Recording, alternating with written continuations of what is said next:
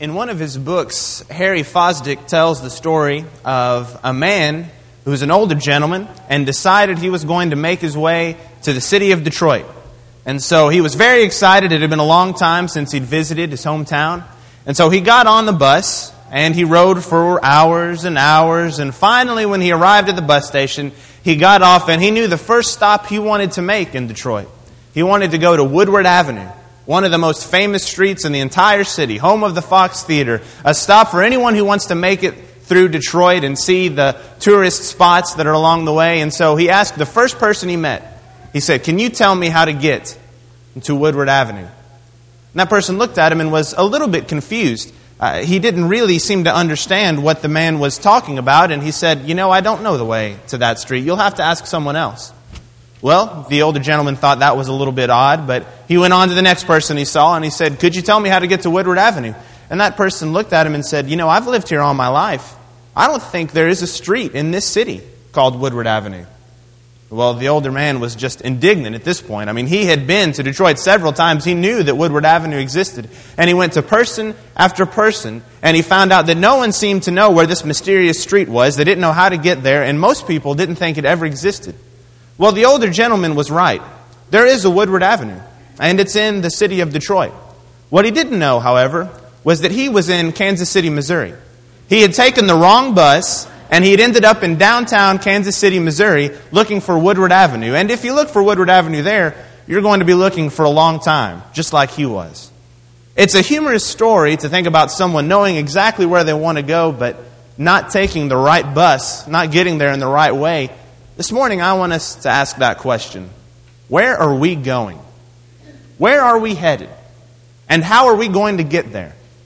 I know that this morning there are many of us here that are visiting, that are family members and relatives. Some of you are visiting with us for the first time. And if you are, we're deeply grateful that you're here. We want to find out ways that we can serve you better. Some of you, this may even be your first time worshiping with the church. And we're excited to share that with you. And we want you to feel free to ask us any questions that you might have.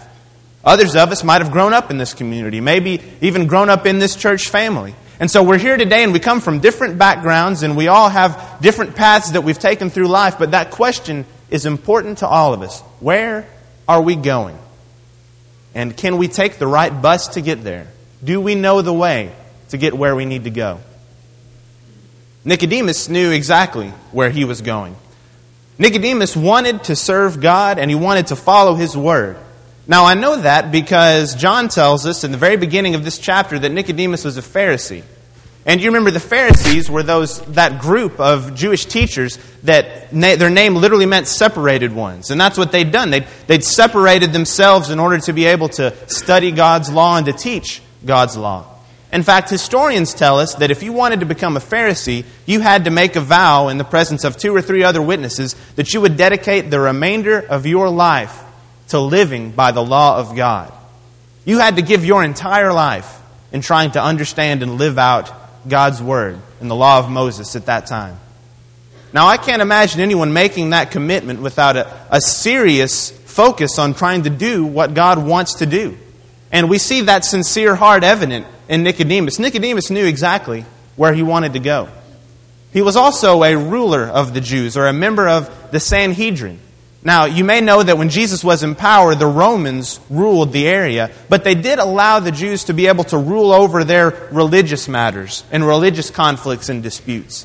So when we think of the Sanhedrin, we have a 70-member group of men who ruled over the Jewish religious world. They made the decisions. And if you want to think of a Supreme Court, this was the highest court you could go to have your case heard before if you were a Jew living in that time. And so Nicodemus not only was a teacher of the law, but he was evidently well respected enough to be a member of the Sanhedrin. Nicodemus knew where he wanted to go. And we also see that he has that sincere desire to do God's will because he comes to Jesus. Now you can imagine this scene at night. It's dark outside. Nicodemus walks in the door where the Savior is and asking him these questions. Many have wondered why he came at night. It could be that such a well-respected teacher of the Jews might not have wanted anyone to see him entering in. Just a chapter earlier, we see that one of the first things John tells us Jesus did is that he cleans out the temple. And so we see that he overturns the tables of those who had set up shop in the temple, and they were changing money. They were changing to the appropriate currency. They were selling sacrifices to people who had traveled in from afar, and they were making a pretty tidy profit themselves. And Jesus turns over those tables and casts out the money changers and tells them that this is a house of worship and not a den of thieves. And you can be sure that that would have caught the attention of the Pharisees. You can be sure that people that were in Nicodemus' circles were talking about Jesus. It may be that this was a time when he just wanted to study. Rabbis were known to study in the evening and even late into the night. And whatever the case is, I think it's impressive that a man with Nicodemus' background came to Jesus at all. That he was that concerned about following God, that he was willing to listen to this man who had been very controversial in some of his teachings and even some of the signs that he'd performed. You see, Nicodemus, you can tell by his words in verse 2, when he says to Jesus, "Rabbi, we know that you are a teacher come from God, for no one can do these signs that you do unless God is with him." He knew that Jesus was special. You even have this teacher of the Jews, a member of the Sanhedrin, that uses the word for teacher, rabbi, when he's speaking to Jesus. So he knows there's something special about Jesus, but he's sincerely confused. He's searching for the truth. I think Nicodemus, at this point, is a pretty good picture for us to have in mind of many of us. Because if you think about us and in our society, especially this time of year, there is a focus on Jesus Christ this time of year that is unmatched any other season that we might experience. Even in today's society, there are people today who are thinking more about Jesus and specifically the birth of Jesus than at any other time of the year. Now, obviously, we don't know the day that Jesus was born. We can know what the Bible tells us. We can know where it took place. We can know how it happened. But we can't know the exact date. And in fact, as Christians, we want to celebrate not only the birth, but His entire life, His mission, His death, burial, resurrection. We want to celebrate that every time we come together to worship and every day of our lives. But isn't it an incredible opportunity this time of year when there are people that are all around us, and maybe even we are those people who never before have spent much time thinking about Jesus, but are now focused on that event that took place, that life that was lived so many years ago. In fact, there are probably many people, and we may be one of those people, we might be among that number, who know that Jesus is special, but we're not sure exactly why. We might be like Nicodemus. We know there's something to this. We know He's more than just a human being, but we don't know all the details, and we don't know exactly why. We may be sincerely searching for truth, and we may be confused. And this morning, what I'd like us to do is look at Jesus' words to Nicodemus in John chapter 3. To look at how Jesus answers his questions, and in turn, how He would answer our questions. And as we think about this birth that will change our life, we're going to talk a little bit about the birth that everyone else is focused on. We're also going to talk about the birth that Jesus describes to Nicodemus, that new birth that can truly change each and every one of our lives. We're going to look at all those events through the lens of John chapter 3. And so if you haven't already, I'd encourage you to open your Bibles to the 3rd chapter of John. We're going to begin reading in verse 14 to find out what Nicodemus needed to know about Jesus. Now remember, Nicodemus is a Pharisee, a teacher of the law, and so Jesus says here in verse 14, he refers to Moses and an Old Testament event that Nicodemus would have been very familiar with. He says in verse 14, "And as Moses lifted up the serpent in the wilderness, even so must the Son of Man be lifted up, that whoever believes in Him should not perish, but have eternal life." And then verse 16, one of the most widely quoted verses in all of Scripture, "For God so loved the world that He gave His only begotten Son, that whoever believes in Him should not perish, but have everlasting life." Now let's pause right there, because that tells us something important to understand about Jesus, is that Jesus gives life. Nicodemus needed to know that. Nicodemus needed to know that life comes through Christ. And that although he had dedicated his life to studying God's Word, to studying the Old Law, Jesus was the fulfillment of those Old Testament prophecies of the Messiah that would give the opportunity for everlasting life.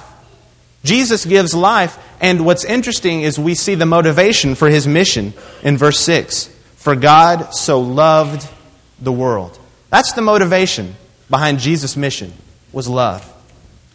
You know, this time of year there are a lot of gifts given. And parents, you may be able to identify with maybe some of the strategies your children used. I know I've used a few of these strategies, but we can tell when people have ulterior motives, can't we? You know, when you come home from a long day at work and your child tells you, oh, Mom, Dad, have I told you how much I love you lately? Oh, this is great. Have I told you how thankful I am for this? I've cleaned my room. You want to look at it? I've cleaned my room. I've done all the chores, and I'm going to do the dishes when we get done. Probably, if that goes on, more than once throughout the week, you might begin to think, I wonder what the motivation is here. Especially if you find, a suggested gift list laying around the house after one of these chores. You might think, I wonder if they have ulterior motives. In fact, one of my favorite things to do, just in a joking manner, and one of the things that I get a big kick out of is when I really need a teacher for a Bible class. I'll just go up to someone, put my arm around them and say, have I told you how much I appreciate you lately? And we'll start talking. I'll joke around. Most of the time now, they just look at me and say, what do you need? And, prepare themselves to either say yes or no. In fact, I've ruined it for myself now. If I ever wanted to genuinely come up to someone and tell them I appreciated them, they wouldn't believe me. They'd be waiting for the other shoe to drop and waiting for me to sign them up for a class. And we can joke about that, but especially when we think of people that have more sinister ulterior motives. That's disappointing, isn't it? Can you think of someone at work who might say certain things, might compliment you, might even give you a gift just because he or she wants to get on your good side, wants to advance their own careers? Maybe someone who will say whatever anyone wants to hear as long as it's good for them. Those ulterior motives can really turn us off. And what's amazing is that Jesus' motive was nothing more than pure love. God loved the world. And I probably ought to stop right there and think about what that statement means. Because the world is very inclusive, isn't it? The world includes not just everyone in this building. The world includes everyone that will drive down Mount Juliet Road in the time that we're here.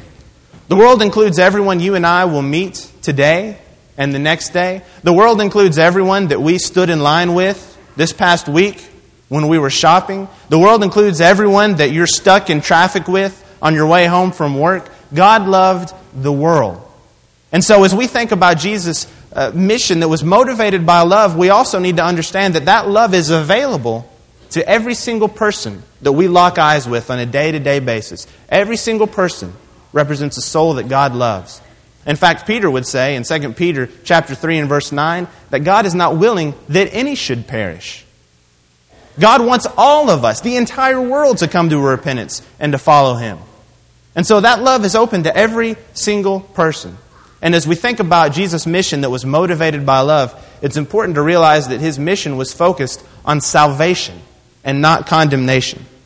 Now, as we think about that, let's read verse 17. It's wonderful that we memorize John 3:16, but it's tragic if we miss what 17 says. It says, "For God did not send His Son into the world to condemn the world, but that the world through Him might be saved. He who believes in Him is not condemned, but he who does not believe is condemned already, because he has not believed in the name of the only begotten Son of God." God did not send His Son in the world to judge the world, but so that the world might be saved through Him. Now, obviously, verse 18 tells us that there is going to be a judgment, and that those people who don't believe in Jesus are going to be subject to that judgment. And so as we think about these verses, we don't need to take God's judgment out of the equation or out of the picture, but let's consider what Jesus' mission was. Jesus' mission was to save people, to seek and save the lost. It wasn't to round up a bunch of people that need to be punished. It was to look at those people who deserved punishment, and you and I would be included in that category, and to say, you can have everlasting life. It was a positive mission of good news, wanting to spread that salvation. In fact, it's interesting to see that when Jesus describes hell, when we get a picture of hell in Matthew chapter 25, it's a place prepared for the devil and his angels. God's not willing that any should perish. It's not a place that God wants any of us to go. And so that love is open to us. Now, we're going to have to take some steps we'll talk about later in order to avoid that judgment, but that love is open to all of us. And so it's important to realize Jesus' mission was motivated by love, and it was a mission concerned with salvation. And so as we think about that, Jesus wants us to accept this life, this eternal life that we're going to speak of this morning. Now, keeping all this in mind, we see that not only does Jesus give life, but we also see that He gives light. Let's read verse 19. And this is the condemnation, that the light has come into the world, and men loved darkness rather than light because their deeds were evil. For everyone practicing evil hates the light and does not come to the light, lest his deeds should be exposed. But he who does the truth comes to the light, that his deeds may be clearly seen, that they have been done in God. So we see Jesus not only gives life, but he gives light. And that's important because John is going to use this light imagery over and over again in his gospel and also in the letters he writes to the churches. In fact, in John chapter 1 and verse 4, he describes Jesus as in him was life, and that life was the light that enlightens every man. And so the light that Jesus shines is very important for us to understand. Have you ever wondered why darkness is inherently scary? It's inherently foreboding. We're afraid of the dark. We don't like being kept in the dark. Difficult times in our lives are called dark days of our lives. We think of stormy nights as being very dark. There's something unsettling about being in the dark and not knowing the way we should go. Let's go back to that bus that we began our morning talking about. If you were riding along in a bus in the middle of the night, how would you feel if the driver decided just to turn off the headlights? And you're going, there's no other car on the road, and you're driving without headlights. I don't care how well the driver knows that road. I don't care how many times he's been over that road. I want to have some light guiding the way, don't you? I want to have a light shining to guide the way. And Jesus' life has that sort of light that guides our way. It shows us the way we should be living. And throughout Jesus' ministry, his light would continually shine on people that were caught up in the darkness, and it would show them the way they should be living. Jesus' light would shine on the woman who was caught in adultery and show her the way she should be living, to go and to sin no more. Jesus' light would shine on Zacchaeus, a tax collector who had cheated those around him, and it would show him the way he should live. In fact, Zacchaeus not only gave back what he owed people, but he gave back even more. You see, Jesus is constantly shining that light in the lives of those around him. And in my life, if I'm going to respond to his light, I'm going to realize he shows me a new way to live. I'm going to have to come out of the darkness. Not only does he show me a new way to live, he also shows me a way of life I should avoid. See, true light shows us what the darkness is. He shows us the kind of life we shouldn't be a part of. A life filled with evil and sin. In fact, he even says here in verse 20, everyone practicing evil hates the light and does not come to the light lest his deeds should be exposed. How many of you growing up heard from your parents when you wanted to stay out extra late, you might have heard a phrase like this that said, there's nothing good that happens that late at night. You might have heard that before. There's nothing good that happens that late. Nothing good is going to go on out there that late at night. As we think about the nighttime when it gets dark, we know that crime rates go up. We know that it's easier for people to get away with things because they can't be seen. And so as Jesus shines his light, he's going to expose some things in our life. If I've been hiding a sin in my heart, if I've been putting away some thoughts, and I'm really going to let Jesus' words come into my life, he's going to bring that from the darkness into the light. And I'm going to have to make a decision. Am I going to begin walking in that light? So Nicodemus needed to understand that Jesus gives life, he also gives light. And today, if I'm thinking about what is being focused on across even this country or this world, if people ask me questions about Jesus' birth, I need to understand it's part of Jesus' life-giving mission. It's not the beginning of Jesus' mission, because that mission was begun long ago, and there were prophecies and all sorts of things foretelling Jesus coming and living and dying and being raised. And it's not the end of Jesus' mission, because after his birth we see his life, we see the death, burial, resurrection, his ascension, and we know that we today are serving a God who sent his Son to die for us and now reigns at his right hand. And so it's not the beginning or the end, it's just a part of Jesus' mission. It's a part of his life-giving mission, and there are some important parts that I need to understand. I need to understand it was different than any other birth that's ever taken place. It was a virgin birth. In fact, Luke would tell us in Luke chapter 1 and verse 34 that when Mary was receiving this message, she would ask an understandable question. She says, how can this be? She was confused, and I think it's interesting that Luke, who was a physician, would write this down to make sure we understood this wasn't like a normal birth. And the angel just responded by saying that the Holy Spirit, the power of God, was going to overpower her, because this was not going to be a birth from man, it was a birth from God. Some have taken Mary's role in the birth of Christ and have exalted her to a place that's higher than any other human because of the role that she played. And before I do that, I need to understand how Mary responds to this message. She refers to herself twice in the first 2 chapters of Luke as being a bondservant or a slave. And she has this magnificent song that we read where she glorifies God and gives God all the glory. Mary understood, just like we should, that this birth didn't mean she was any more special or more than human. It meant Jesus was more than human. And so as I search through the Gospels, I understand that Mary was a wonderful woman. And just like us, she was a human being. She was part of a bigger plan, a bigger picture. And so as I think about the birth of Christ, the emphasis should be on Christ. It should be on His life that was more than any human life. Not only was it a very special birth in that way, can you imagine what would have gone on as people began to discover that Mary was pregnant and yet she had not yet consummated that marriage? Can you imagine the talk that would have gone on behind her back? You can almost hear the whispers, can't you? You can hear what people would have said about her. And so she willingly embraces these challenges because she knows she's part of a bigger plan. It was also a very poor birth. I think it's interesting that God could have chosen to send His Son into the world any way that He wanted. And yet He chose to send His Son into a family that was not wealthy, not powerful, not royalty, a working class family. Joseph worked with his hands to make his living. And He was also born, as we think about these scenes of the manger that we might be familiar with, sometimes those are a little more cleaned up or sanitized than it would have really been when Jesus was born. If you've ever been in a barn where there were stalls of animals, you can understand the smells and everything else that would have gone on in the place where Jesus was born. It wasn't a place of royalty. It wasn't a palace. It was a place where Jesus could identify with us. It was also a birth that was prophesied.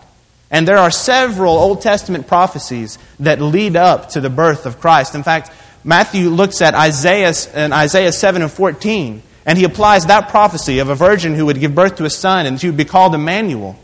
And he applies that to Jesus. Micah 5 and verse 2 would tell us that a ruler was going to come from Bethlehem. And that's where Jesus was born.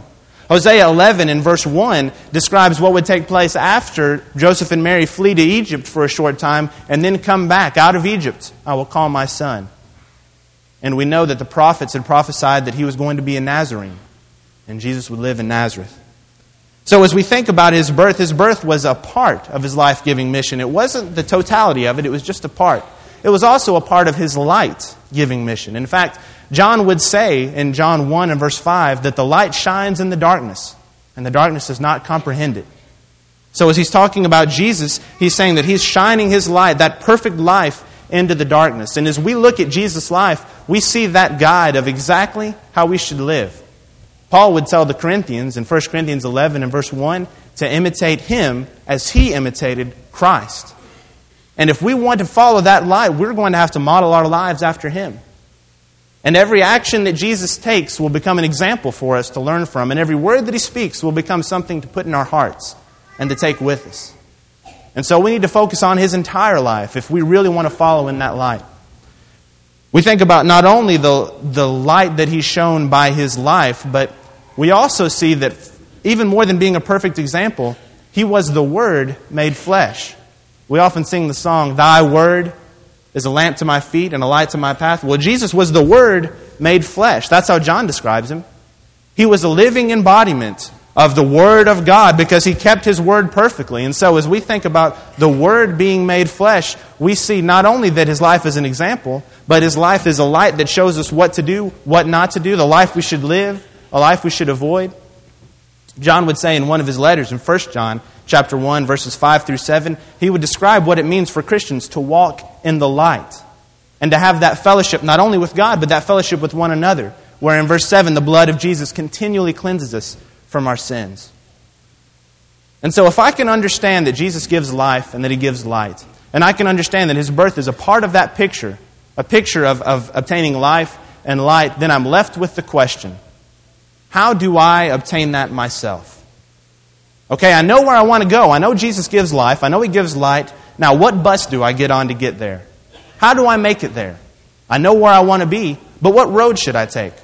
And that's where John 3 is so helpful, because when Jesus speaks to Nicodemus, let's look at those first few verses that we read at the very beginning this morning.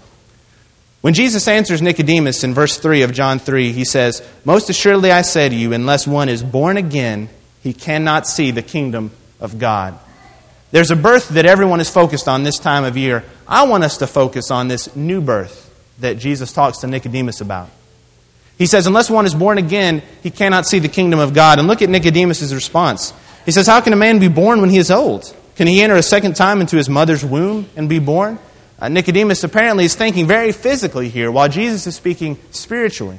You can imagine how confusing this would be to hear for the first time, even for a teacher like Nicodemus. And in verse 5, Jesus answers, and he says, "Most assuredly I say to you, unless one is born of the water and the Spirit, he cannot enter the kingdom of God. That which is born of the flesh is flesh, but that which is born of the Spirit is spirit. Do not marvel that I said to you, you must be born again. The wind blows where it wishes, and you hear the sound of it, but cannot tell where it comes from and where it goes. So is everyone who is born of the Spirit." Jesus is not talking about a physical birth here. In fact, in 6, he would say, flesh leads to flesh, but spirit gives birth to spirit. He's talking about a spiritual birth, a new birth. And so as we think about a spiritual birth this morning, we need to understand its importance and even see the necessity. Did you notice the essential nature of that new birth he talked about? Jesus says twice that without it, you can't enter or even see the kingdom of God. It's not just part of the package. This new birth is absolutely necessary to be a part of God's kingdom. And look at the way he describes it in verse 5. Unless one is born of the water and the Spirit. Now at this point, Nicodemus would have been familiar with the baptism of John, who was going around and was baptizing people for the forgiveness of sins. Jesus here is pointing to a baptism that would come later. Because we know that when Peter stood up on the day of Pentecost and he talked about being baptized in the name of Christ, you would receive not only the forgiveness of your sins, but also the gift of the Holy Spirit. You would be born of the water and the Spirit. Not because there was anything special about the water, but because there was something special about Christ and His sacrifice and His blood and what it means to come in contact with that blood in the waters of baptism.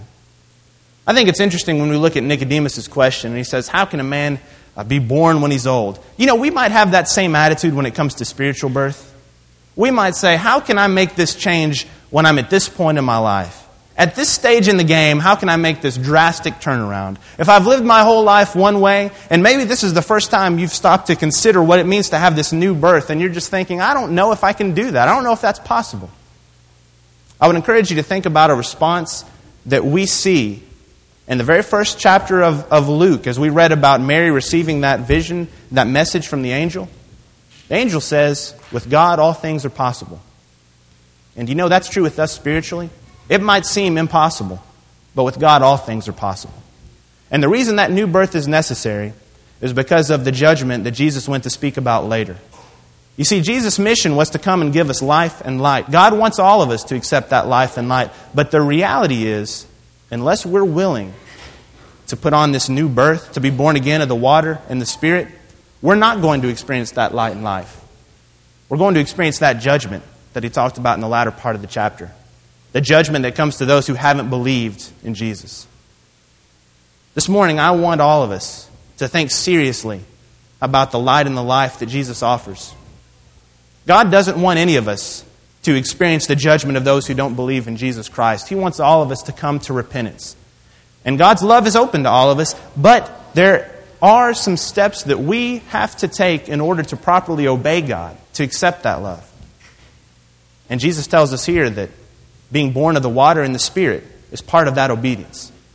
If I want to obey God and to live in His love, I'm going to have to totally submit my will to His. I'm going to have to turn my life around, repent of my sins. I'm going to have to confess His name and be buried with Him in baptism and to rise up and walk that new life that John talks about in 1 John 1 and 7, to where His blood will continually cleanse me from my sins. As we think about a birth that will change our life, I want us to ask ourselves very honestly this morning, have we experienced that new birth? A total transformation that gives us eternal life in Christ and allows us to walk in His light. And if we haven't experienced it, there's no better time to get on the right bus than right now. Wouldn't it be a shame to know exactly where we want to go, but not find the right way to get there? Here Jesus makes it very clear.